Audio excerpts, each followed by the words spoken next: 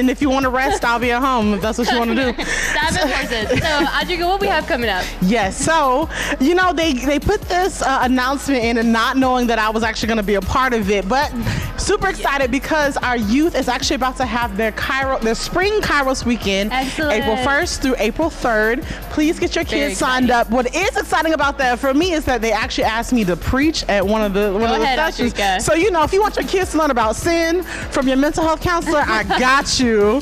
So please sign them up. The deadline, I'm pretty sure, is going to be April 1st. So get all those kids in. They'll be right here at Greenhouse Church this coming April. Oh, very exciting. All right, guys. So we're going to cut to last week's sermon recap. Pass the mic. John, they're going to seek the Lord, and they've been filled with the Holy Spirit. And it says, they say, silver and gold I don't have, but what I have I give you. In the name of Jesus, walk. Taking him by the right hand, he helped him up, and instantly the man's feet and ankles became strong. He jumped to his feet and began to walk, and then he went with them into the temple courts, walking and jumping and praising God. And they were filled with wonder and amazement at what had happened to him. Peter says, I don't have silver, I haven't gone to medical school, but I've got this. I've got Jesus. And here's the principle, friends. Whatever you have, you need to give it. Whatever is going on the inside of us, that's what we have to give. The question is, what's going on the inside of you? The tragedy of our day is not that there is not authority on the earth. It's that those that have been delegated authority do not know that they have it. See, there are problems on earth that will only be solved with the authority of heaven, and that comes in Jesus' name. All right. Thank you, Pastor Mike. What a good word. I absolutely love that sermon. So I wanted to talk about our annual report, you guys. Yes. We just had a meeting last Wednesday about all that God did in 2021. Absolutely. You guys, it was incredible. We got to see just everything that he did, from missions to giving to... It was great. So if you're interested, check it out on Greenhouse website. We have it on there with all the details about kids ministry and youth and how everyone did and what God did and miracles and all the stories. So please check it out. I'm very excited about it. Yes, I love that we are just wanting to keep ourselves accountable, especially in this day and age. So super proud of Greenhouse, proud of Pastor Mike for leading us that way, and thank you, God, for everything that you did. So speaking of loving God and loving people, I want to bring up something super important. So again, I may not be on staff anymore, but that does not stop me from serving. Okay, so come serve. As many of you may know, Easter is quickly approaching, and we need your help to pull this off. So we're having 2, 4, 6 different services on Easter Sunday, and we need your help. So when you get to church on this Sunday, make sure you grab one of these serve cards. If not, I'm sure you can fill it out online. But we want you to be a part of this. We want to want you to help us bring in the kingdom of God to those who have never heard. You know, Easter is the come to church, be good to God day, be nice to God day. So we need your help to love people well and bring them into the fold so that they're part of our family too. So anything you want to add to that? I mean, there's a lot of serving opportunities, you guys. Like, even if you don't even come on Saturday night service, please go to the SOC ministry service. They're having one downtown Gainesville serving the homeless. Oh, wow. And it's going to be really great. So if you want to serve on Sunday and attend Sunday, also consider serving that Saturday night. Connect with me. I'd love to connect you to them. I'm really excited about what they're doing downtown Gainesville. It's going to be radical for Jesus and for blessing the homeless community downtown. So please check it out. Yeah. Of course, there's, like you said, there's like 1,000 options on here to serve. You can kind of pick which one you like. Tech always needs more servers. People behind the camera. Greenhouse Kids. Greenhouse Kids. For sure. We do also have our Wednesday night prayer meetings. Yes. They are back. Yes. We had them on Mondays, but now we switched Mondays to Wednesdays. So every Wednesday, come worship and pray together. Absolutely. It's a really great time. Last week was obviously different because we had a meeting. But moving forward, we're going to have all of our prayer meetings every Wednesday. So, So I'm sure we'll be there praying about Easter. And I also want to do a quick shout out to George Munoz, John, Dizzle. Hello, everybody on Church Online. We're so glad that you joined us. Again, I'm happy to be back here. I'm happy to be in the house of God with my people today. So join us for worship. Stick around, get on your feet, go ahead and jump on in to worship. Bye, See y'all guys. later. I want to invite you to stand to your feet and join us this morning. We're going to worship Jesus, all right? Come on.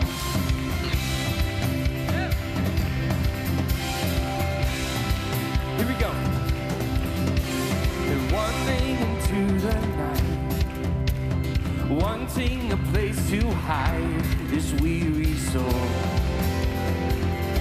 this vagabond. Yeah. I try with all my might, but I just can't win the fight. I'm slowly drifting, a vagabond. Come on, sing it out. Just when I ran out of road, I met a man I didn't know, and he told me that I was not alone. Oh, here we go. Pick me up, turn me around, he placed my feet on solid ground. I thank the Master, I thank the Savior, because he healed my heart, he changed my name, forever free. I'm not the same. I thank the Master, I thank the Savior, I thank God. Amen, church. Hey, I cannot deny what I've seen. Got no choice but to believe. My doubts are burning. Oh yeah, they are like ashes in the wind. Come on. So long to my old friends. Oh, burden and bitterness, you can't just keep it moving. Oh, no, you ain't welcome here, no. Sing it. From now till I walk streets of gold, I'll sing of how you saved my soul. This wayward son has found his way back. Pick me up, turn me around, and place my feet on solid ground. I thank the Master, I thank the Savior, because he healed my heart, changed my name, forever free. I'm not the same. I thank the Master, I thank the Savior, I thank God.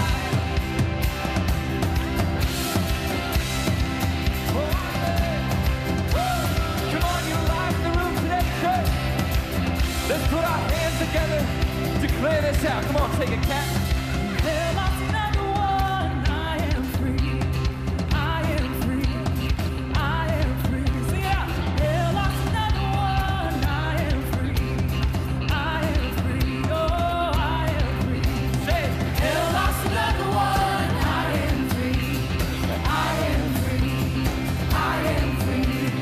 There lost another one. I am free. Come on, church, we're not done yet. Just inside of me. I am free. There lost another one. I am free. I am free. Oh, I am free. There lost another one. I am free. Oh, I am free. I am free. There lost another one. I am free. I am free. Oh, I am free. There lost another one. I am free. Oh, I am free. Because you pick me up, you turn me around, you place my feet on solid ground. I thank the Master, I thank the Savior, because he healed my heart, he changed my name, forever free. I'm not the same. I thank the Master, I thank the Savior, I thank God. Oh, we thank you, Jesus. We give you praise, give you glory. Come on, church, let me hear you lift up a shout of praise to the King of Kings. He's worthy. Come on, let's enter his courts with thanksgiving. Jesus, we thank you.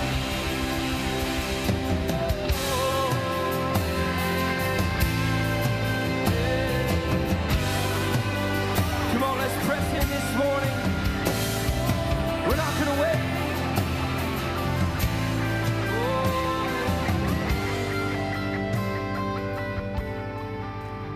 You give life, you are love, you bring light to the dark.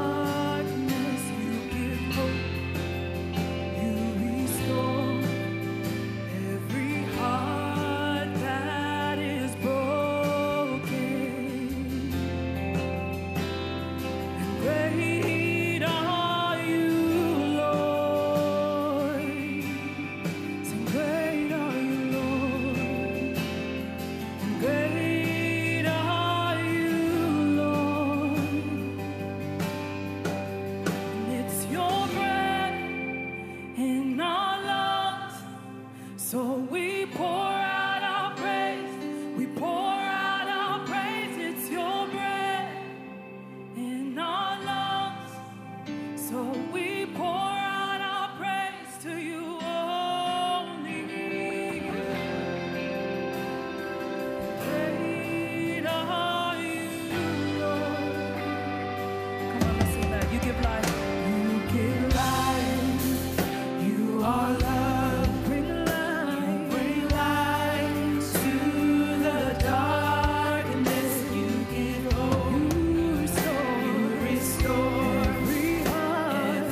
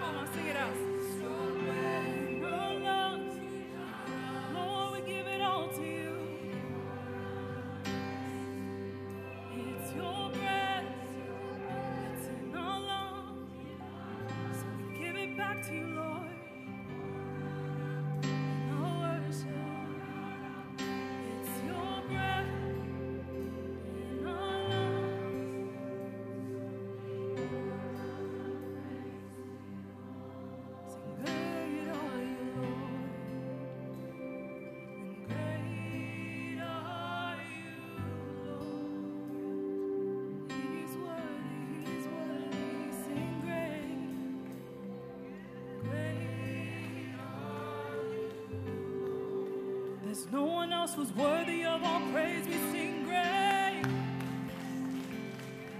great. Lord, we fix our eyes on you. You're so great, Lord. Great.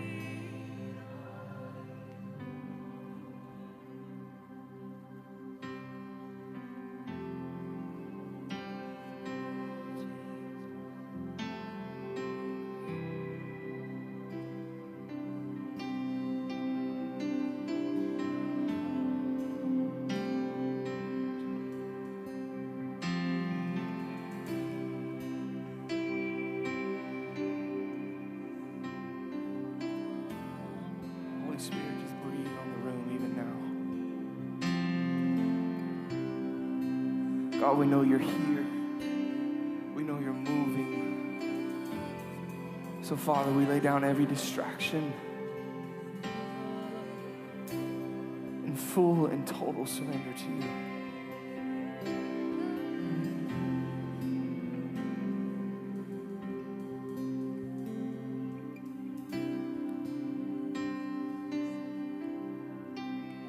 Lavish your affection on him.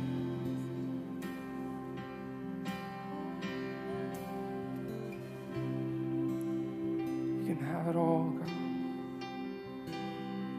And our affection, our devotion poured out on the feet of Jesus. Our affection, our devotion poured out on the feet of Jesus. Our affection, come on, church. Our devotion poured out on we're pouring it out on you, God. Jesus. Sing our affection, our devotion poured out. Come on, let this be the cry of your heart. Come on, come on. Jesus. Our devotion poured out on the feet of Jesus. Our affection, our devotion poured out on the feet of Jesus. Our affection, our devotion poured out on the feet of Jesus. Our affection, our devotion poured out on your feet. Oh, Jesus, we love you, love you. Oh, how we love you. You are the one, you're the only one, yeah. Our hearts adore. Oh, we love you, Lord. Jesus, we love you, yes. Oh, how we love you. You are the one, our hearts adore. Come on, church, give it to him. Jesus, we love with all our hearts. Come on. Oh, how we love. Receive our praise, God. You are the one. Our hearts adore. One more time, sing, we love you. Jesus, we love you, 'cause you first loved us. Oh, how we love you. You are the one. Our hearts adore. Jesus. Oh, we adore you, God.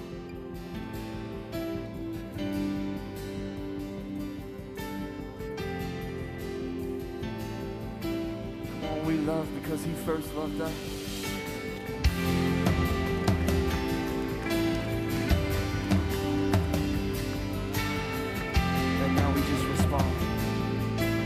on, sing this truth, right? The head that once was crowned with thorns, sing, is crowned with glory now. The Savior knelt to wash our feet. Now at his feet we bow. Yes, so the one who wore our sin and shame, now robed in majesty, the radiance of perfect love now shines for all to see. Give us eyes to see, Lord. Come on, sing it out. In your name, sing it, church, is victory.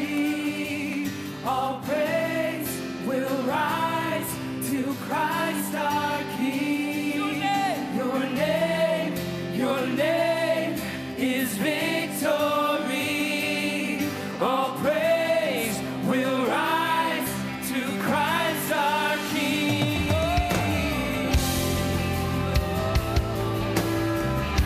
Oh, receive our worship, Jesus. Oh, it's all for you. Come on, sing. The fear that held us now gives way to him who is our peace. His final breath upon the cross, oh, is now alive in me. Hey, your name is victory. All praise will rise to Christ our King. Your name is victory. All praise will rise to Christ our King. Come on, church, you believe that this morning? He died, he rose again, he lives victorious, he sits on the throne. Come on, let's sing this out. So by your spirit I will rise from the ashes of. Cause why? The resurrected King, come on, is resurrecting me. In your name I come alive to declare your victory. The resurrected King is resurrecting. Come on, sing it out, church. Spirit, I will rise from the ashes of defeat. The resurrected, come on, he's bringing new life in the room today. Declare. In your name I come alive to declare your victory. The resurrected King is resurrecting. By your spirit I will rise from the ashes of defeat. The resurrected King is resurrecting me. In your name I come alive to declare your victory. The resurrected King is resurrecting me. Oh yeah, you're resurrecting me, yeah. Oh, the name of Jesus, yeah. We sing the name of Jesus. Oh, Jesus.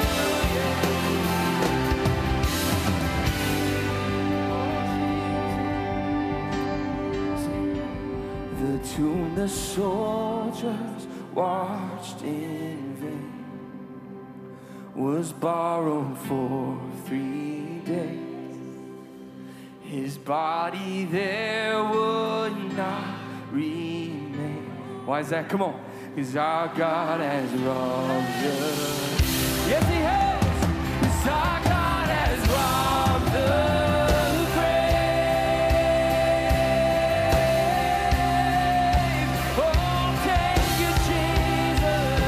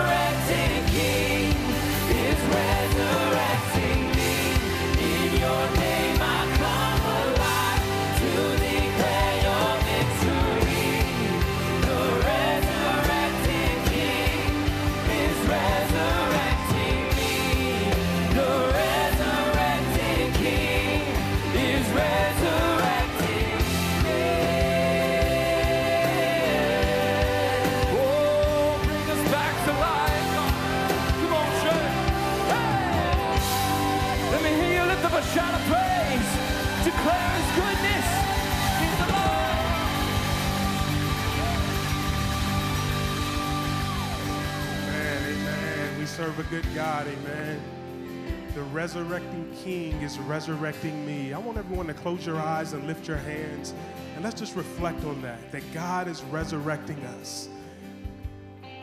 We get to celebrate Easter in a couple weeks, and we know that we get to celebrate the resurrection of Jesus Christ. But God has resurrected us. He has placed us and seated us with him on the throne of God, at his right hand. We have authority in the name of Jesus. We learned that last week. Our God is just so good to us, and we're so grateful to him. So we just consider it an honor and a privilege to be able to come before his throne today to say thank you, Father, for all that you do, to say thank you for all that you've done for us. Our cry, our heart is that we want you, that we want to know you, Father. And during this time of worship, Lord God, it's just an honor to lift our hands and to give you the glory, to give you the honor, to give you the praise that is due your name, for you have been so good, and you are worthy, Father. You are glorious, you are magnificent, you are wonderful, you are such a righteous God, and we just thank you for your presence today. In Jesus' name, amen, amen, amen. Hallelujah. Amen. Let's give it up for our worship team as well. Praise the Lord. So let's just take a moment before you grab your seats to look around and greet someone. Give them a high five or a hug. Introduce yourself. Let's welcome each other to church this morning.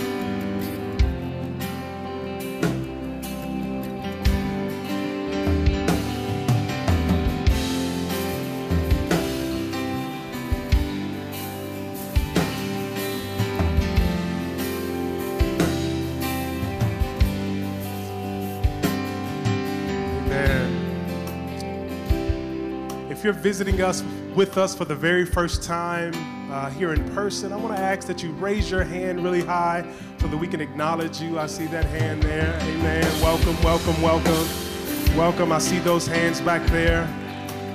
We won't embarrass you or anything, but if you're visiting with us here in person, we ask that at the end of service that you visit the You Belong Here area just outside of the main sanctuary to your right. We just want to acknowledge you, get to know you, and we have a special gift for you as well.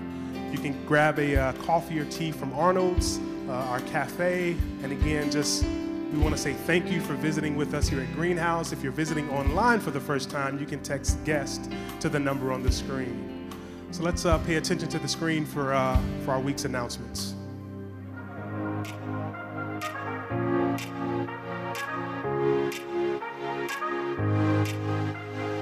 Hello and welcome here at Greenhouse, where we are helping ordinary believers become passionate followers of Jesus Christ. I'm so glad you're here today. I'm Janine, and I have a few announcements for you. Easter is fast approaching, and we need you. We have an opportunity to reach more people than we have in a really long time, and we want to be ready to serve them well. On your seat, we place an Easter serve card. Please fill out the serve card or scan the QR code for the online form. You can go to our welcome desk for more information, and you can drop your completed cards there. Join us in impacting those that may be far from God, that will take Easter as an opportunity to draw near to Him. Another way that you can serve is to join us for our 21 days of experiencing the cross, from March 28th to April 17th. You can sign up by texting the word CROSS on the number on the screen. You will receive reminders with a link to a daily devotional guide, which also includes a Bible reading plan focused on the days leading up to the death and resurrection of Jesus. As a community on mission, you can share this as well with coworkers, family, and friends. Again, to join the journey, text the word CROSS to the number on the screen. We've revamped our Greenhouse app and are excited to show you all the new resources. Go ahead and scan this code to download it now. You can view content such as sermons from our different cities around the state, find a microchurch, view our weekly kids' church content, and watch our live church online stream. It also sets you up to easily give, join in our Bible reading plan. You can even opt in to receive notifications based on the campus that you attend so you don't miss anything. Here's how you do that.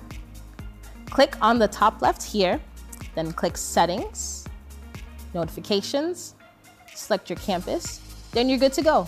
We'll think you'll love it. You can keep up with us throughout the week on social media or review any of these announcements on our website bulletin. If you're not currently plugged into a microchurch, make this your week to find your community at Greenhouse. Visit our microchurch booth in the lobby after service. I'm Janine, Live Green. Thank you, Janine. As we mentioned, we do have serve cards on your seats. I want you to take a moment to grab a serve card next to you, turn it around, and let's take a look at it real quick. One thing that we're really excited about Easter coming up. We know it's a time where we'll have very large attendance, so a lot of people will come out for Easter, but we want to be able to serve them well when they do, and so we need you. And so we want to take a few seconds in service today for you to fill out this serve card. You can give us your name, email, phone, and then your preferred service time. So there are various times that we'll have services on Easter weekend. So we'll have a Saturday service at 6 p.m., a sunrise service at 7 a.m. outside in the back, Sunday at 9, 11:15, and we will have our services at the University Auditorium on Florida's campus, University of Florida's campus. So there's several different areas where we'd like for you to serve, whether it's kids, hospitality with our tech, production team, maybe even working a camera for a weekend, but we do need you to serve, so I want you to grab those cards, fill them out, and you can turn them in at our welcome desk as you exit the main sanctuary. We also want to tell you about several micro churches that we have starting, so I want to invite up Michael Anthony and Richard and Elizabeth Hanselman to come on up and join us. Let's clap for them as they come. We want our Sundays to be great, but we know that discipleship happens during the week. And so they'll tell you about some new micro churches that we have started. Good morning, everyone. Many of you who may see me or know me probably would be surprised to learn that for 25 years of my adult life, I suffered from clinical depression and anxiety. You know, as Christians, sometimes we can sprain an ankle. Sometimes Christians get a devastating diagnosis of cancer, and Christians can also fall under the heavy cloud of depression. But I have good news. You see, the world pushes you away, but Jesus says in Matthew 11:28, "Come to me, all you who labor and are heavy laden." Jesus invites us in, and I am inviting you to come with me and embark on a journey based on this book, Out of the Cave. I will be answering any questions after the service, because I'll tell you something, being on the other side, there isn't just a solution, there is total deliverance.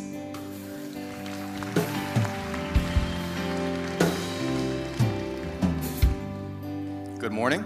I am Michael. I have been coming to this church for a little less than 3 years. 3 years ago, I was a broken shell of a man. I had recently been stabbed. I was still gang affiliated, and I had to go everywhere with my bandana, my gun, and I had to have my back against the wall. And this church's beautiful idea and approach of making you feel like you belong before they ever expect you to believe, and making sure that you believe before they ever expect you to behave, is the reason why I had the opportunity to be the man that I am today. And praise God. Praise God. And I was working with the homeless demographic at that time. I'm currently working with a slew of the homeless demographic, mental health afflicted, and those that abuse substances, and that has become a consuming part of them. And it's the same things holding them back that was holding me back. It's the shame, it's the stigmas, it's the opinions, it's all of the things that people tell us, and then we adopt and tell ourselves. And if we're to exemplify Christ, we have to have a warm handoff and a warm hug to welcome them into the kingdom.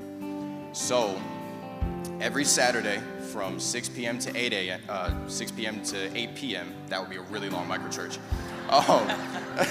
So from 6 p.m. to 8 p.m. every Saturday night, me, Mr. Richard, along with 5 other beautiful people that have been delivered from all types of ailments, will be meeting and loving on those that need just that.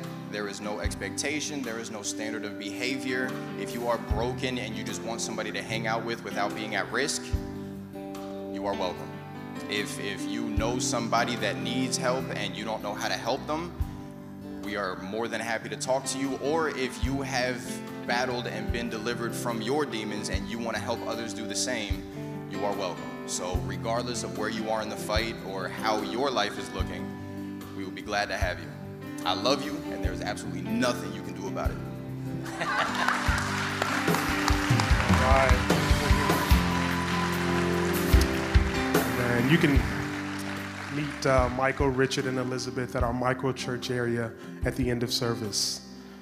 Now it's time for us to receive our tithes and offerings. Of course, if you are visiting for the first time, this is not for you. You don't know how we steward our resources here at Greenhouse, but for all of our family, regular attendees, it's time to give. One quick update from last week was that we were able to support Ukraine and a Ukraine mission in Ukraine, basically to provide resources to people on the ground there, but also to be able to help those that couldn't leave. So there were some individuals that we talked about last week where they couldn't leave Ukraine because either they had mental health issues or some other factor, but basically we were able to support 2 trucks full of supplies for the people in Ukraine. Our goal was 1, but we got 2, so yes, let's clap for that. And it's just another way where we give here at Greenhouse. Our goal and our endeavor is to give 50% of everything that we come in to both local and international mission. And so it's just great to be at a church that really looks outside of itself and gives generously. So you can see the information on the screen in terms of how to give. I'll pray, and then we'll hear a word from our Pastor Mike. So Father, we just thank you for this opportunity to give. We thank you for this church that just continues to give of ourselves and really see ourselves in terms of being radically generous, Lord. And that's what we want to be. We want to be radically generous to serve you, to serve your kingdom, and to bless people. And we thank you that every week we take it as an opportunity to do so. In Jesus' name, amen.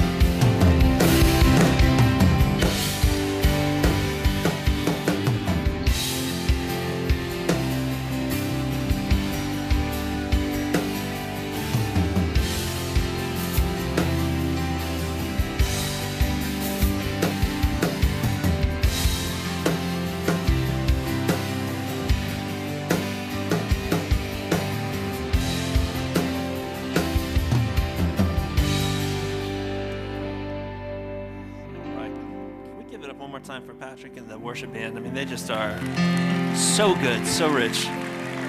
I feel like I don't even need to preach. I feel like our micro church has kind of preached for me. So, Michael, if you want to come up and preach, I love this church. I love who we are. I love what we do. It's just really great to be a part, and so I'm excited to preach with you.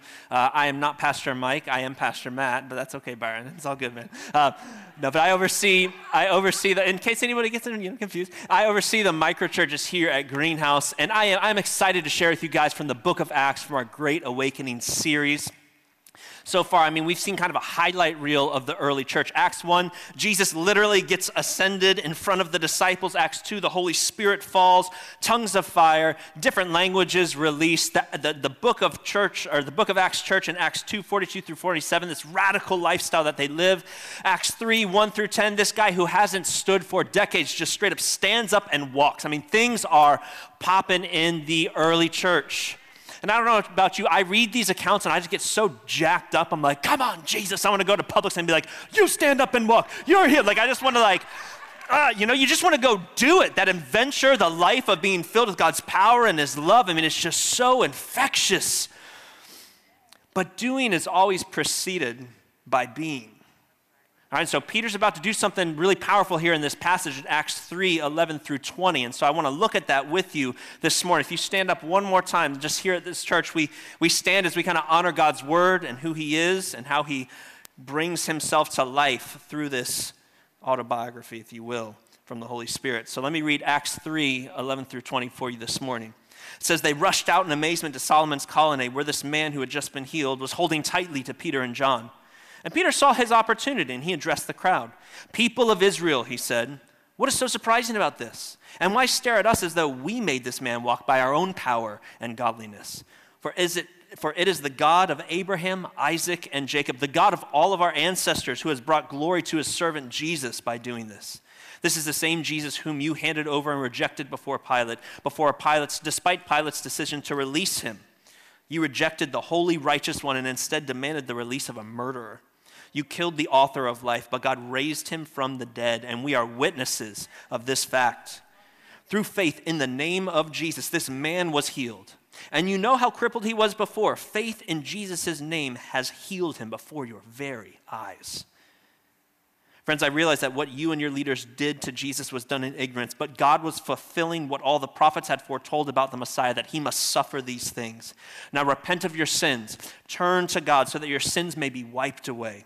Then times of refreshment will come from the presence of the Lord, and he will again send you Jesus, your appointed Messiah. Let's pray. Jesus, we give you glory and honor in this church today. And we pray that you would speak through your word so that we may receive for your name and your glory. If you agree with that, could you say amen? Amen. Amen. Have a seat.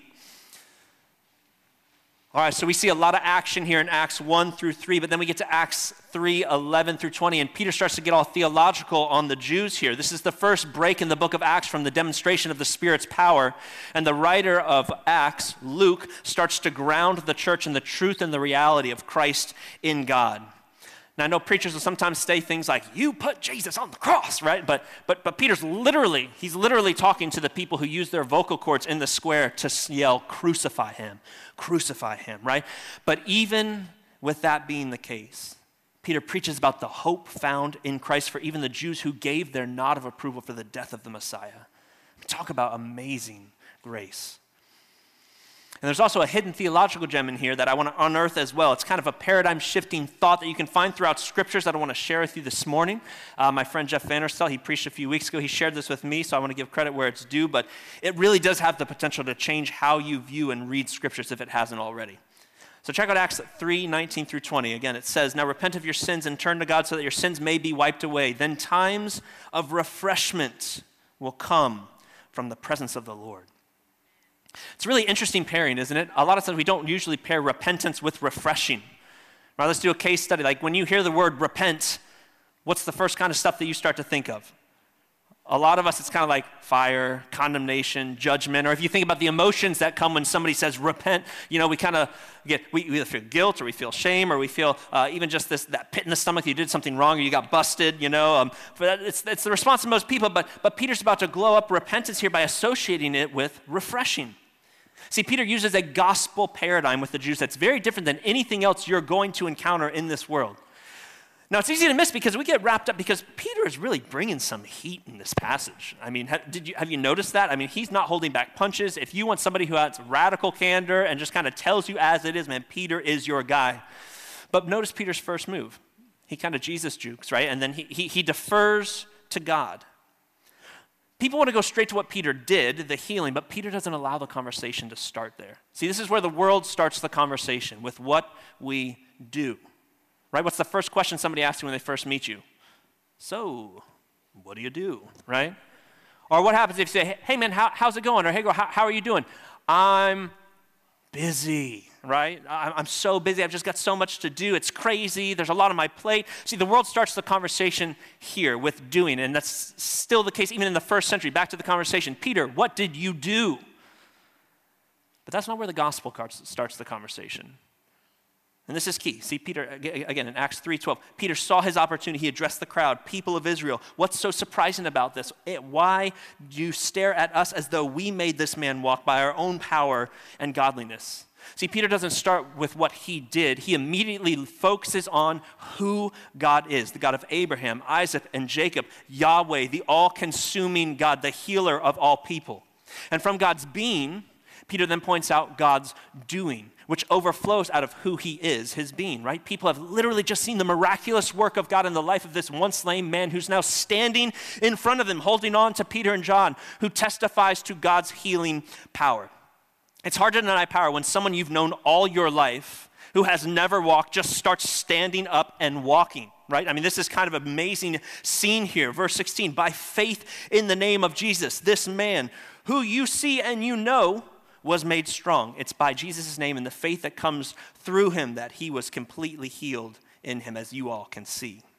So God's being, the God who saves and heals, leads to God's doing, which brings about salvation, wholeness, life, and healing to those who believe in him, as we see with this man's life. And this is really interesting because the Greek word for salvation is sozo, right? And this means way more than just the forgiveness of sins. Don't water down the gospel to just mean that. It means the forgiveness of sins. It means deliverance from your enemy, which in this case is the devil, death, hell, the grave, eternal separation from God. But it also means the idea of physically being healed, which is why you read in the scripture in Psalm 103, 2-3, bless the Lord, O my soul, who forgives all our iniquities and heals all our diseases. It's brought together. Isaiah 53:5, but he was pierced for our transgressions. He was crushed for our iniquity. The punishment that brought us peace was laid upon him, and by his wounds you are healed. So you see these two realities coming together, and this man is utterly transformed, both physically and spiritually. His whole identity, his being, is radically changed because God's being leads to God's doing, which in turn leads to our being. We are shaped into who we are in light of what he has done. Do you follow me on this? And this is what we call just our being, right? God's being overflows into his doing overflows into our being, or who we are. And the final element of this gospel paradigm that Peter's sharing is out of God's being comes his doing, which leads to our being, which in turn leads to our doing. We're made in his image. So if he's a God whose being is poured out in his doing, we are going to reflect that as our being pours out into our doing. All right, so what's the response to Peter after he's been transformed by this living God, by this man who just stood up and walked and has a salvific understanding of who Jesus is? What do? They share what has happened. They testify of his goodness and his salvation. Our being leads to our doing. When we know who we are freed and allowed to overflow out of who we are in Christ. So this final gospel paradigm is God's being leads to God's doing, which leads to our being, which leads to our doing. Now the order very much matters here. So the technical terms of these first three movements is called indicatives. This is what God's being is, what he's done. The final movement of this, our doing, is called an imperative. I know some of you college students, you're like, listen, I'm coming back from spring break, man. I came to church. I didn't come to another class. Preach and make me feel good. Sorry, not this morning. Turn to your neighbor and say, you better listen. These two words might change your life. Indicative, imperative. This is so huge. This is so huge because I think this is where the church has gotten it so wrong for so many years. Indicatives discuss who God is, what he is doing, what he's going to do. Imperatives are expressed with what we should do. It's important to realize that both of these are in the Bible, but it's also more important to realize that they have a relationship that we need to see that happens all throughout Scripture. And in that is that the imperatives, what we do, are always flowing out of what he has done, is doing, or will do. The major problem with church, though, is a lot of times we focus exclusively on what we should do without first looking at who God is, what he's done, or who we are in light of that. And when we get the order wrong, the results are wrong as well. This is why a lot of church people have bitterness, frustration, they get anxious, and have shame. Because how this should work is this. What is true should lead us to what we do. This is a one-point sermon, y'all. What is true, indicatives, should lead us to what we do, imperatives. What usually happens in church circles, though, unfortunately, is we just hear the commands without the heart or the movement of the Spirit of God. See, church folks, we're really good at saying, girl, you ain't living right. You need to get your junk together. And we just focus on the do. What are you doing? You're not doing. Hey, newsflash, church, 95% of people know they're a hot mess, okay?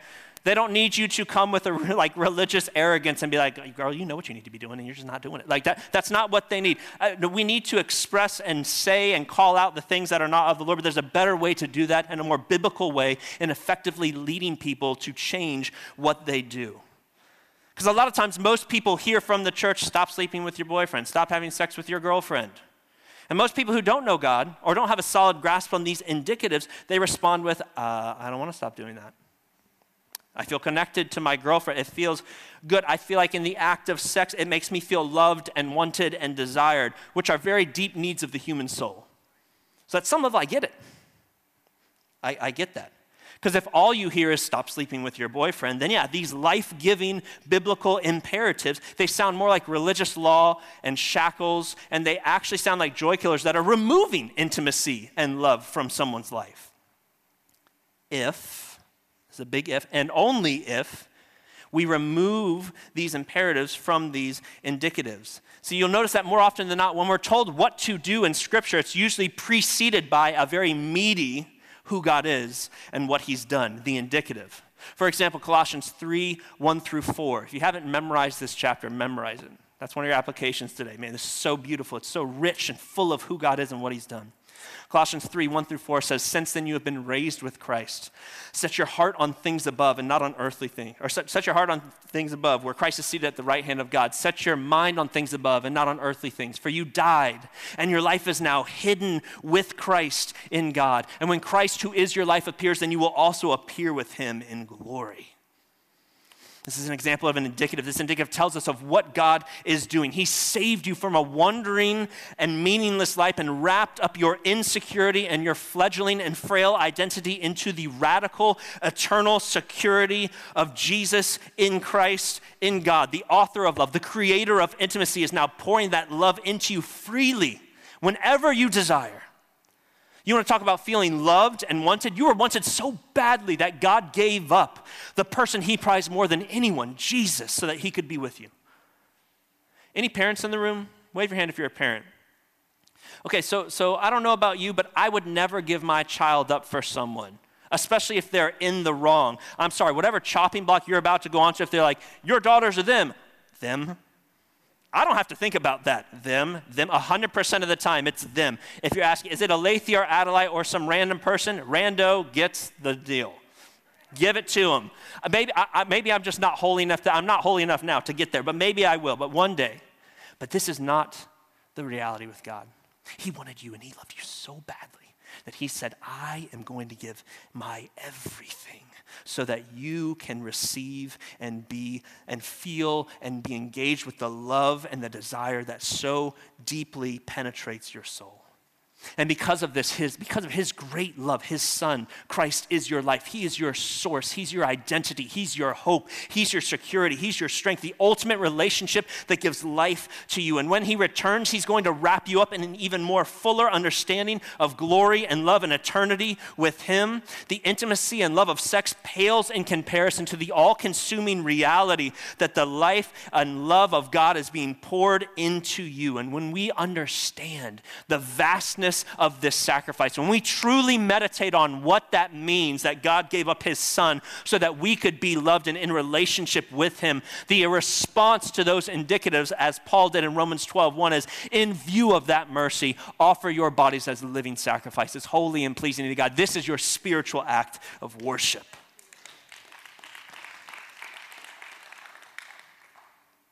Now, with that indicative in mind, let's read on. Colossians 3:5. Put to death, therefore.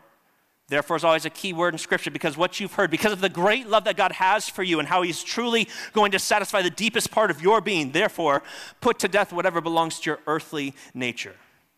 Therefore, it's big because, again, it's pointing back to your identity, your new life, the absolute core of who you are, and the intimacy that you have found and the desire that is now satisfied in Christ, not in your sex, not in your sexuality, not in the fickle love of some man or woman who statistically, by the way, is going to break up with you, or you're going to break up with them. Your identity is not wrapped up in these things. Therefore, put to death whatever belongs to your earthly nature, which is no longer your nature anymore, as the indicative said, sexual immorality, impurity, lust, evil desires, and greed, which is idolatry. Translation, sex and money are not your identity anymore. They do not define you. That is not who you are. That is not who you are. So why would you try to go to something that's not going to satisfy you anyway? Or you can look at it through this gospel lens, this gospel paradigm, right? God is the author of right and harmonious relationships. It's who he is. It's in his being. And so out of that being comes doing. In the Trinity, he is in perfect harmonious relationship with himself. He's in perfect relationship with you and with creation. And when we are made in his likeness, our being, we want to respond in that same sense. So when we are in right relationship with each other, in this case, Colossians 3, 1 through 5, in our sexuality, when we're in marriage, what we do, sex is rooted and rounded in the intimacy that leads to life. If not, it doesn't. So why settle for sex with a boyfriend or a girlfriend that there's a 90% chance the relationship's not going to last anyway, and a 100% chance you're not going to be deeply satisfied because of it? You weren't meant for unsatisfaction. You were reborn into the newness and the security in Christ. So church, don't settle for anything less. That isn't who you are. But if we don't pair these indicatives with these imperatives, we miss the fact that what is true leads to what we do. And if what is true, what I said, then we don't need to find that love and acceptance elsewhere. And that is true. Jesus is your identity. Your value is found in him. The love you're looking for is poured out by him. Who he is, the loving God, is shown by what he's done. He's given his son for you so that you could be forever secure in your identity. That's who you are. Nothing can change that. Nothing can change that. Nothing can change the eternal reality for those who are in Christ. Indicatives don't change ever. But Matt, what if I sin? Does God still love me? Yes. But what if big time sin? He's going to be, at least he's going to be a little upset. No. Your identity remains the same. You're still a son or daughter in God if you professed faith in him and you're living in that reality. Follow me here, okay? What you do does not change who you are, because who you are is because of what Jesus has done. So now, why would your standing change because of something else you do? You follow me on that? Now, in these moments, you might just be straight in rebellion. You'll be like, I don't care, I'm just going to do it anyways. I would argue that most of us are just simply forgetting who we are in those moments. We all, like Simba, have gone astray, right? You remember Lion King, where he's like kind of doing his thing, and he doesn't remember who he is, and that weird monkey Rafiki like takes him through this random thing. Can anybody, like, stranger danger, man? This guy, why would you follow him through these things? He goes to this pond, and he looks in, and he sees his father's reflection. And I have like a Mickey Mouse voice. I can't do James Earl Jones, but he was like, Simba, remember who you are, right? And here's this king who's living like some punk outcast. He remembers his identity. He lines up to who he really is, and he takes his throne. Sometimes, I think we just need a reminder from our Father who we really are. That we are co-heirs with Christ, that we are a royal priesthood, we are a holy nation, we are sons and daughters of the one true living God. And when we really believe who we are, that changes what we do. Now, this is not cheap grace. This is not a cop-out to go do whatever you want and say, oh, well, you know what? I mean, it's not who I am, but I'm going to do it. If you're doing that, if you're just trying to find ways around the rules, you don't really understand the indicatives here.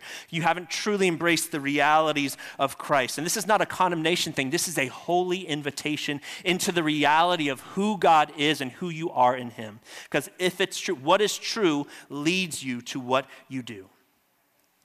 Again, the problem is we focus on the imperatives, we minor on the indicatives. I think the majority of the American church functionally believes that we're saved by faith and we keep it through works.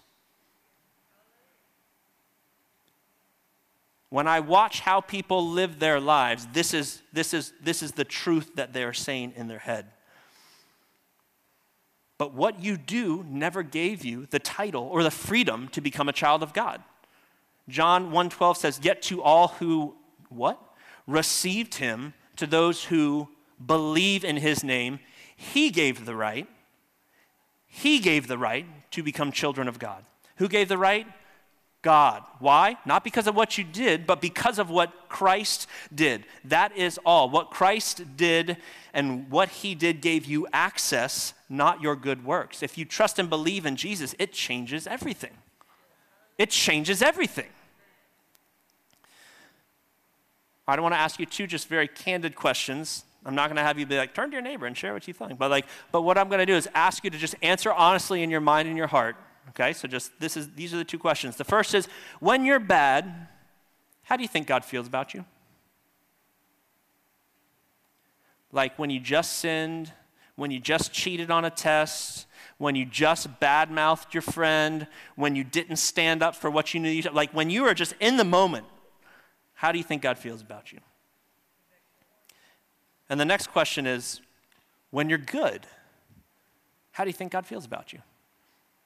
I'm talking about like when your quiet times are rocking, when you are memorizing your scripture, when you went to Publix and you did tell the cashier the gospel of Jesus Christ, you know, when you gave your sandwich to the homeless guy and you're just like, just call me the Apostle Paul, because I am killing it right now, right? I mean, when you're having just one of those good spiritual days, how do you think God feels about you then? And if you're like the majority of people, you probably said something along the lines of, when I do bad, God is disappointed in me, if I'm honest. That's how I feel. Or, man, God's removed himself from me. He feels very far from me. Or you remove yourself from him and you say, well, man, I just feel so bad, Lord. I don't even feel like I'm worthy to enter into your presence. But when you're good, you're like, all right, who's your favorite kid, Jesus? It's this guy. It's this guy, right? I mean, so the problem is if you have different answers to those questions, then you need to shift your notion of the gospel and salvation. Because if you're following Jesus, God does not view you any differently whether you are doing good or bad.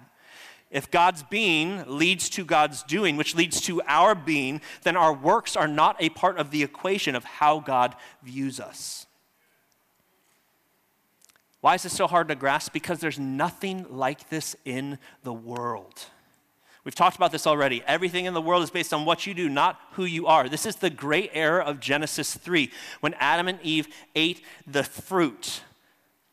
The serpent convinced Adam and Eve that by eating of the tree, and more generally, what they did, it would make them more like God. The deep irony of this situation is they were already like God. They were in his image. They had full access to him relationally. They had everything they needed for life and godliness. But they bought into the lie that what you do will make you who you are. And that is something we still fall for thousands of years later. Because our God has the ability to wipe away your sins. This is what Peter just said. And Psalm 103:12 says, as far as the east is from the west, so far will he remove our transgressions from us. And that's good news because ain't nobody else going to do it for you. Everybody's going to hold it against you. Even though we try not to, it's still hard for us to forgive and forget. God just forgets. Let me ask you a question. Let's say I walk off this stage and I walk to you and I'm like, hey, it looks like I'm about to give you a handshake. And I go, boop, and just pop you right in the face. And then I stand over you like this. What are you going to do about it? And you're like, dude, that is a skinny guy. I could take him. Right? So most of you are like, I would punch you back. And of course, that's not the church answer. I know we're not going to say that here, but that would probably happen. Why? Because there are consequences for me punching you in the face, right? Does this change my standing as a son of God? No. Even if I lost my temper, got out of the pulpit, and punched you in the face, that doesn't change my standing before God. Because my being is based on what God has done for me, not altered by my doing. Now, there are consequences to what you do. If you punch somebody, you're probably going to get punched back. If you embezzle money from your job, you're probably going to get fired. If you gossip about your friends, they're not going to be your friends anymore.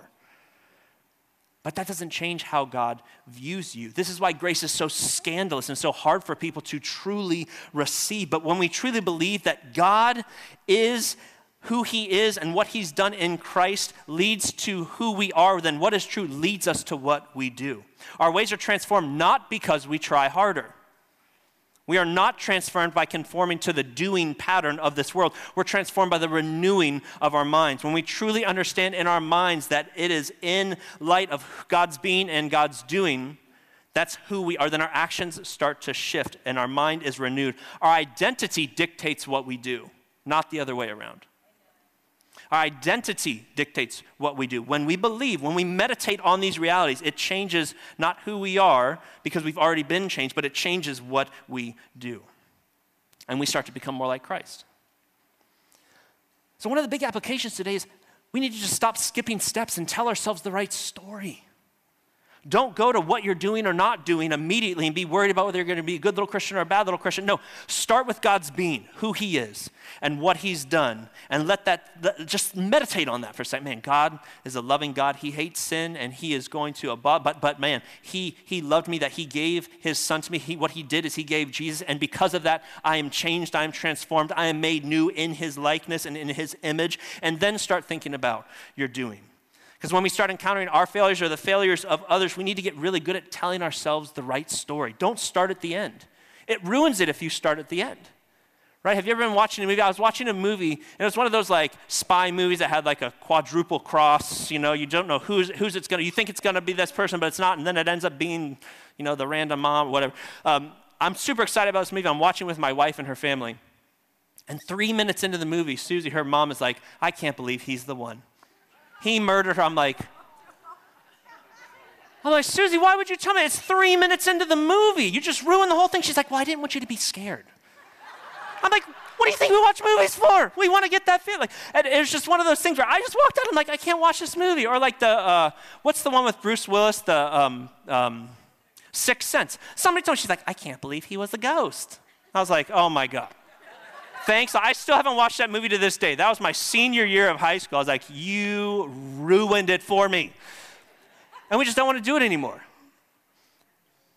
It doesn't work when you start at the end. And it doesn't work when we start at the end of the gospel paradigm. It just doesn't work. It sucks the joy out of the experience if we miss all the meat in the front end and we just talk about, by the way, you just can't do it like that. The only way to truly experience the depth of God's desire for us is to take repentance deep. Verses 19 and 20, repent then and turn to God so that your sins may be wiped out, that times of refreshing may come from the Lord. I want to be really clear because a lot of times we see repentance more like dodging the bullet of damnation than repentance being the gateway into the life and life abundantly that God promised us. I think a lot of us get stuck in the religious middle. Repentance is not just avoiding death, it is the refreshing of life and life abundantly. So what are these refreshing times that Peter's talking about? When you repent and you can confess that Jesus is your Lord and Savior, meaning he has saved you from your sins and eternal separation from God, you begin following him not just as Savior, but as Lord, which means you follow and do what he says. If that's true, after that initial confession of faith, after that first time of saying, Jesus, forgive me, I put my trust in you, do you know what? You really don't have to ask for forgiveness ever again. So my family went out to eat a few months ago. Ichiban's my favorite restaurant. I love sushi. I could eat it every day. I'm just not rich enough to do that. But we went, and it was just one of those nights. They had this nice patio outside. It was like a beautiful day. And so we go, and we're starting to eat out there, and it's just us. And there's one guy who kind of came like halfway through our meal, and he's kind of eating by himself over there. And it was one of those days, we were celebrating something. I was like, all right, kids, we're getting whatever you want. I got sushi. I got sashimi. My kids got fried rice. I mean, the bill was racking up. It was just kind of one of those days where I'm like, I don't even care. We're just going to do it, right? And so, great meal. We had a good time. And I go to pay the meal. And the waitress is like not taking my card. I'm like, hey. I'm like, girl, if you don't want me to pay, I'm not going to pay. This isn't like, I'm okay with that. She's like, well, hold on. I'll just be right back. She goes inside. She comes back out. She's like, hey, just so you know, somebody paid for your meal. I was like, that's what I'm talking about. I was like, joke's on them. They didn't know what we bought, and so she said, it's actually that man over there. I didn't know who he was. I don't think he goes to our church. He's just like, man, you got a beautiful family. Enjoy. I was like, man, thank you. And then I started to kind of feel bad about it. I was like, man, that's like a big bill. I was like, I know you want to be generous and all. So I went over and I apologized to him. I was like, I'm sorry, dude. I probably should have paid for that. Getting the kids ready, and I was like, I just really felt, I went back, I was like, hey man, I am really sorry. I didn't pay for that. The hard thing is that Ichiban's like in the middle of my commute to work every day, so I passed it every day. So every day I went by, I was like, So I went inside and I was just like, I just stopped there for like a week straight. I just stopped in, I was like, listen, I just want to apologize again for not paying. The manager's like, what are you talking about? And I'm like, like a couple days ago. So, I did it for like a week. 2 weeks later, I finally felt like I could go out to eat again. It was just like, I don't know, I just felt bad. Sounds crazy, right? It is. But this is what we do with our sin all the time. Why is this such a silly scenario? Because the guy at the restaurant already paid the bill. I don't have to go back and try to pay for it or feel bad because I didn't pay for it again and again. Why is it silly for us to keep asking forgiveness from God? Because Jesus already paid it.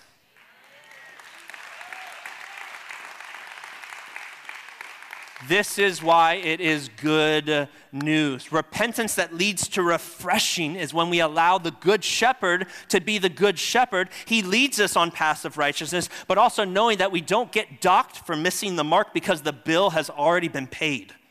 God's being, the loving God, has done something about the schism and the shift between us. He gave his son Jesus, which allows us to be transformed and become new. And out of that comes our doing. Our standing with God, our being, is secure in what Jesus has done. Okay? By the way, I didn't go. I just received it. I was like, thank you, I'm out of here, right?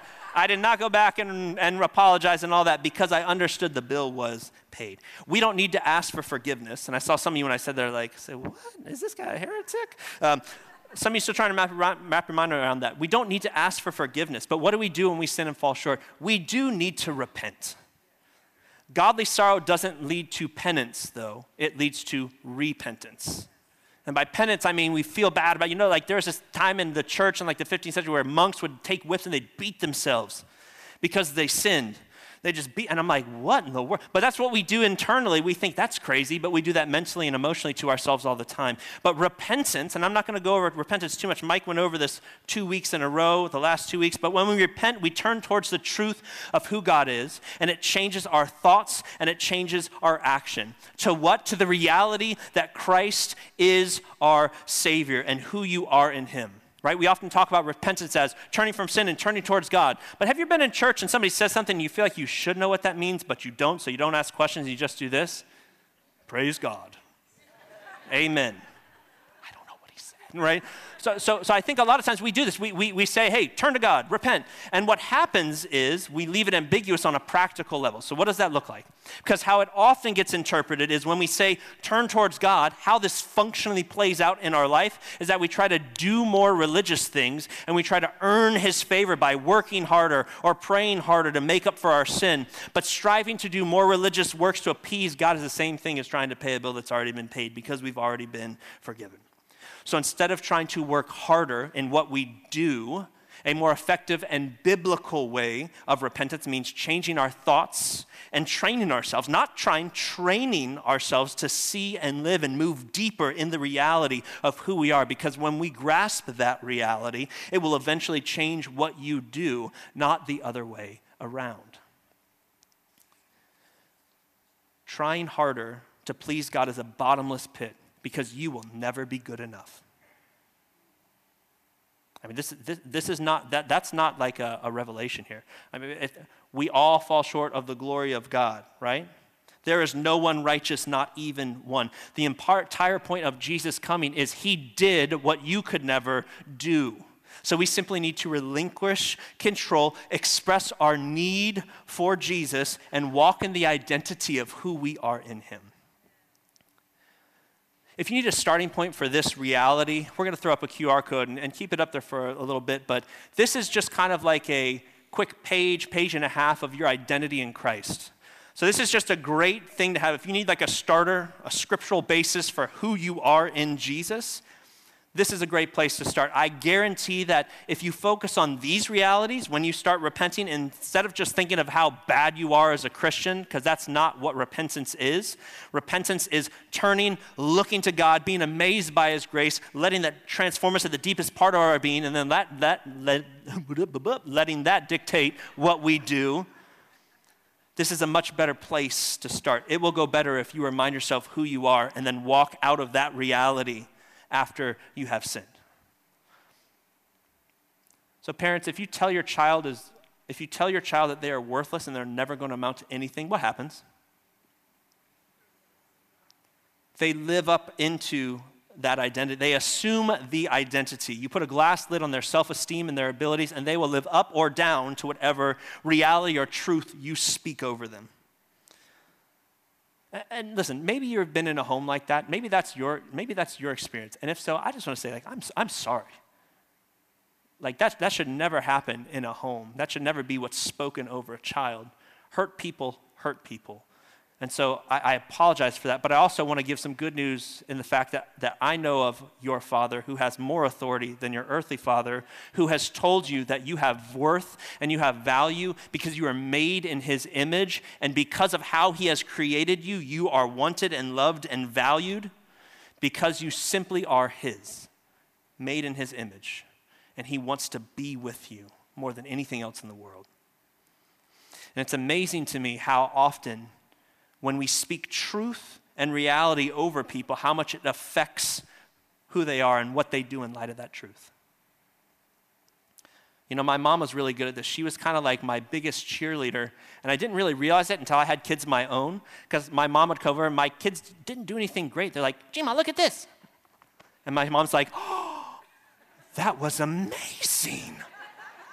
You could be a gymnast. I'm like, Mom. She literally just jumped and almost fell over. Like, I mean, how is that like a... And I mean, everything they do, she's like, that is the best picture I have ever seen in my life. Have you thought about being an artist? And then it dawned on me. I was like, oh my gosh, she did this to me when I was little. Maybe I'm not as good looking as I thought I am.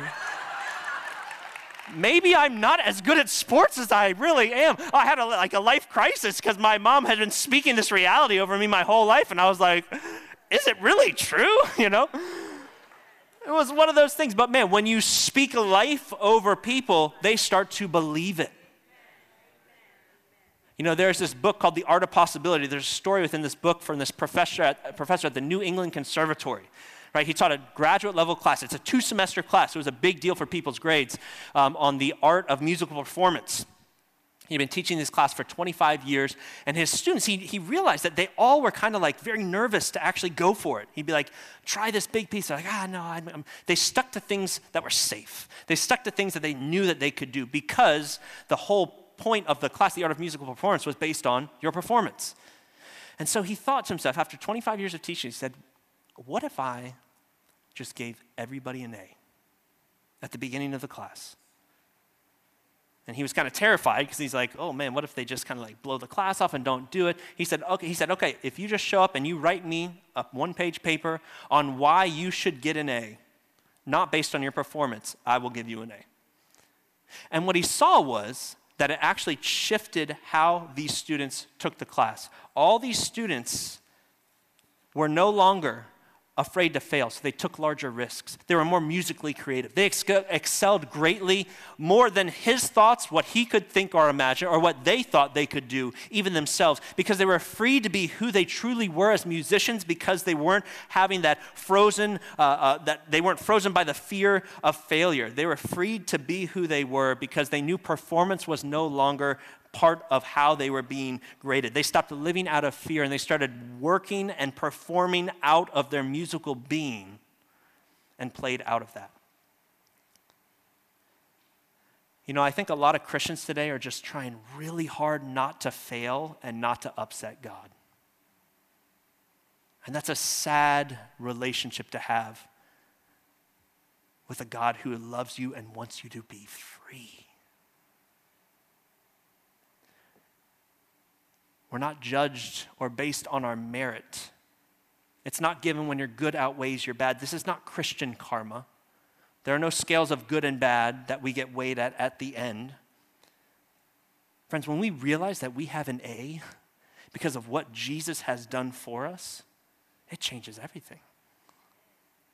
Like, it changes everything. We become more loving ourselves. We become more forgiving ourselves. We become more free to be who we feel like we really are in Christ. Keywords, in Christ. But there's a beauty that when we really do believe that God, in his love, who he is, sent his son to stand in the gap for your sins, and that transforms us into who we are in Christ, hidden in him, our identity renewed, life bursting forth. Man, that changes what we do.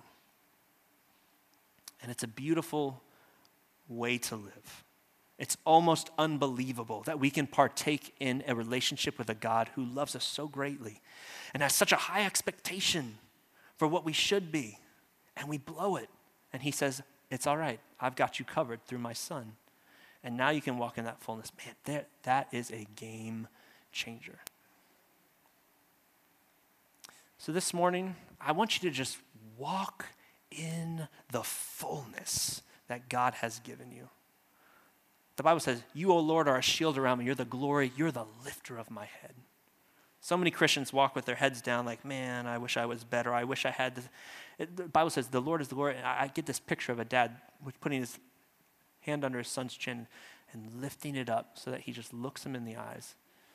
He just says, son, I love you. Daughter, you are my prized possession. Imagine if we walked in that freedom, in that fullness with God and with every relationship that we have. It would change everything.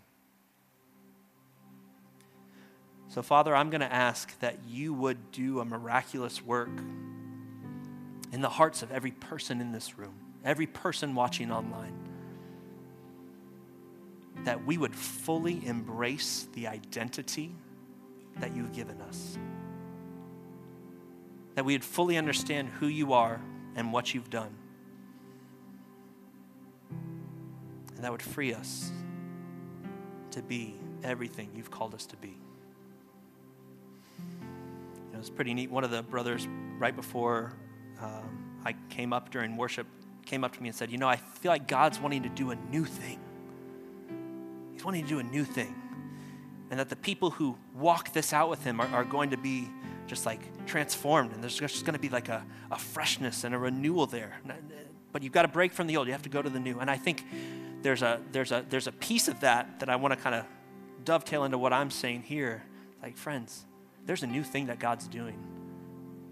And it could be right now in your heart, in your mind. You might not know Jesus, and there might be the time where you say, you know what, I want to get in on that. This God who loves me, who forgives me when I profess faith in him and I follow his ways, life is going to absolutely be transformed in your life. But maybe you've been going to church your whole life and you've never actually accepted grace. You've just been religious. You've just been trying to be a good kid or do the right thing. And it's been like a shackle on your soul.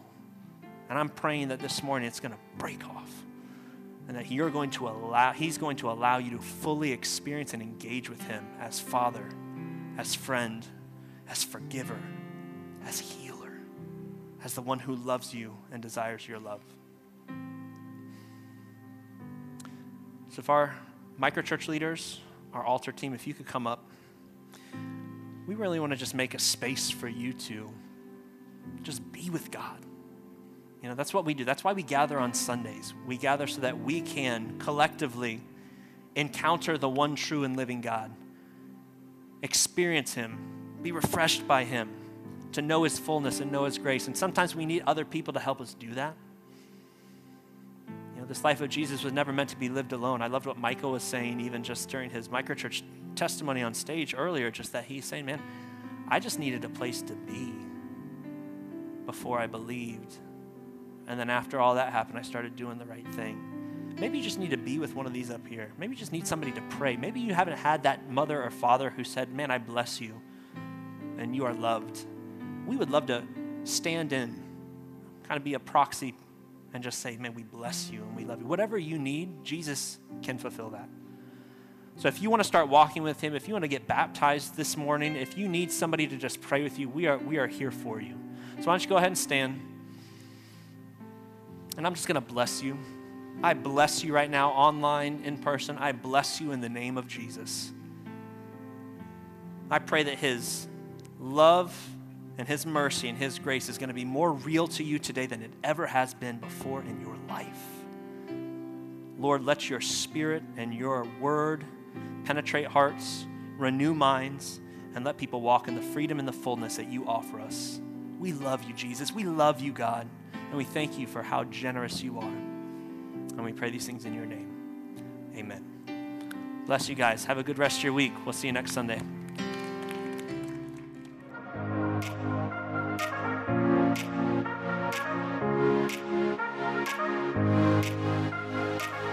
We are so grateful you spent your Sunday with us online.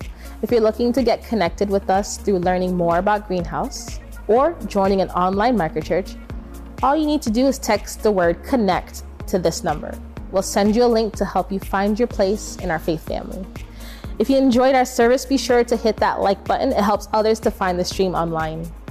You can also post a comment about your favorite part of the service. Another way to connect is by subscribing to our YouTube channel. If you live near one of our other Greenhouse statewide locations across Florida, we'd love to see you in person next Sunday. We have gatherings in Jacksonville, Tampa, Orlando, and South Florida. See our campuses linked in the description below. I hope your week is wonderful. Live green.